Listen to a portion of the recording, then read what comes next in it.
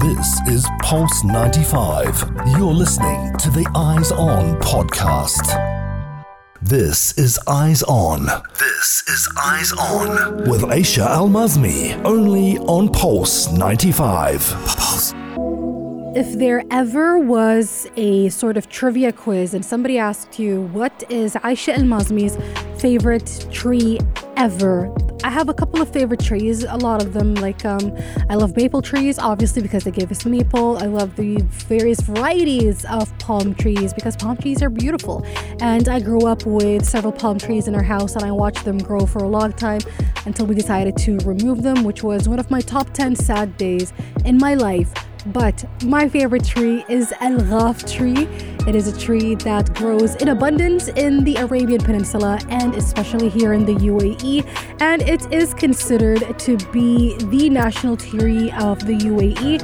And that is exactly why. It is one of the trees and plants that the Environment and Protected Areas Authority is trying its hardest to protect and maintain and, of course, have an abundance of in the beautiful desert of the UAE, which is the reason why they have started the Sustainable Trees Initiative targeting public and private school students to highlight the importance of preserving local trees. And in this case, it was the Ghaf tree and the mangrove tree. I love mangrove trees as well because it is not something that you would expect would be growing here in the UAE either. It is sort of something you'd say, that is something you'd see in somewhere along more tropical perhaps, but we have a lot of it. Whether it is around the coast of Abu Dhabi, there is a beautiful mangrove walk in Al Qawain, in the east coast. We've got mangroves everywhere and they are super important, especially when it comes to tides,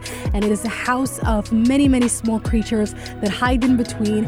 Actually, a couple of years ago when I was staying in Abu Dhabi, there was a hotel next to the mangroves, and we went on a boat ride around the mangroves and around the tiny islets. There were tiny islands, so islets. And we were just not driving. Well, I wasn't driving the boat, but he did give us an opportunity, but that's a story for another day. So while going around the area and on these tiny islets, we saw some deers. It was amazing. And we saw some foxes. How cool is that? Literally in those tiny islands around the mangroves. And that just tells you that it is, even though these are tiny places that a lot of people might kind of look at and say, nice place, and then move on. They're actually very important environments and areas that should be protected because, one, obviously, they're part of our natural, ecological and topological environment here in the UAE, but also at the same time, it is a place where many animals and many other plants and insects and arthropods and invertebrates, etc., and sea creatures, they all live there and they're protected between the mangroves roots and trees. So it is an important place, and it's important that those children also understand the importance of these trees. And it might sound like it's an oxymoron, trees in a desert, to a lot of people, because growing up we were taught that a desert is deserted.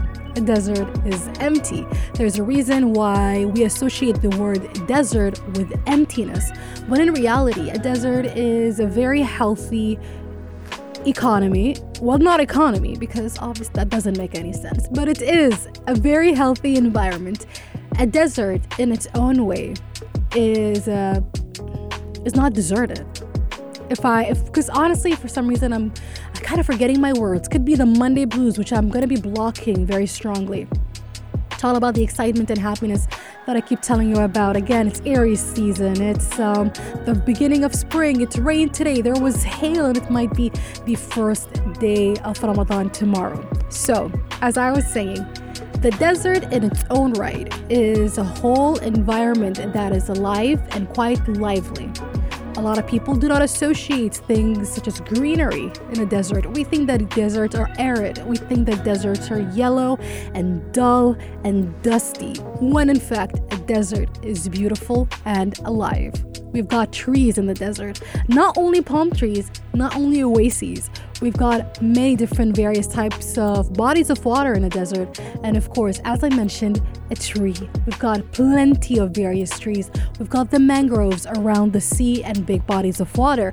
We've got the Ghaf tree, which is spread across the desert and is an important part of the desert environment in the UAE in its entirety. So it is important for all of us to be aware of the various trees and plants and fauna that live in these deserts, because these deserts are part of us. They are part of our soul. They are part of our lives. Yes, we live in high rises. We live in cities. We live in suburbs. We live in villas. We live in houses. We live. But that doesn't mean that we don't live on a desert. And we should appreciate the desert. We should love the desert. We should not forget about the desert in the summer. We should remember it all throughout the entire year. We remember the desert when the weather is nice.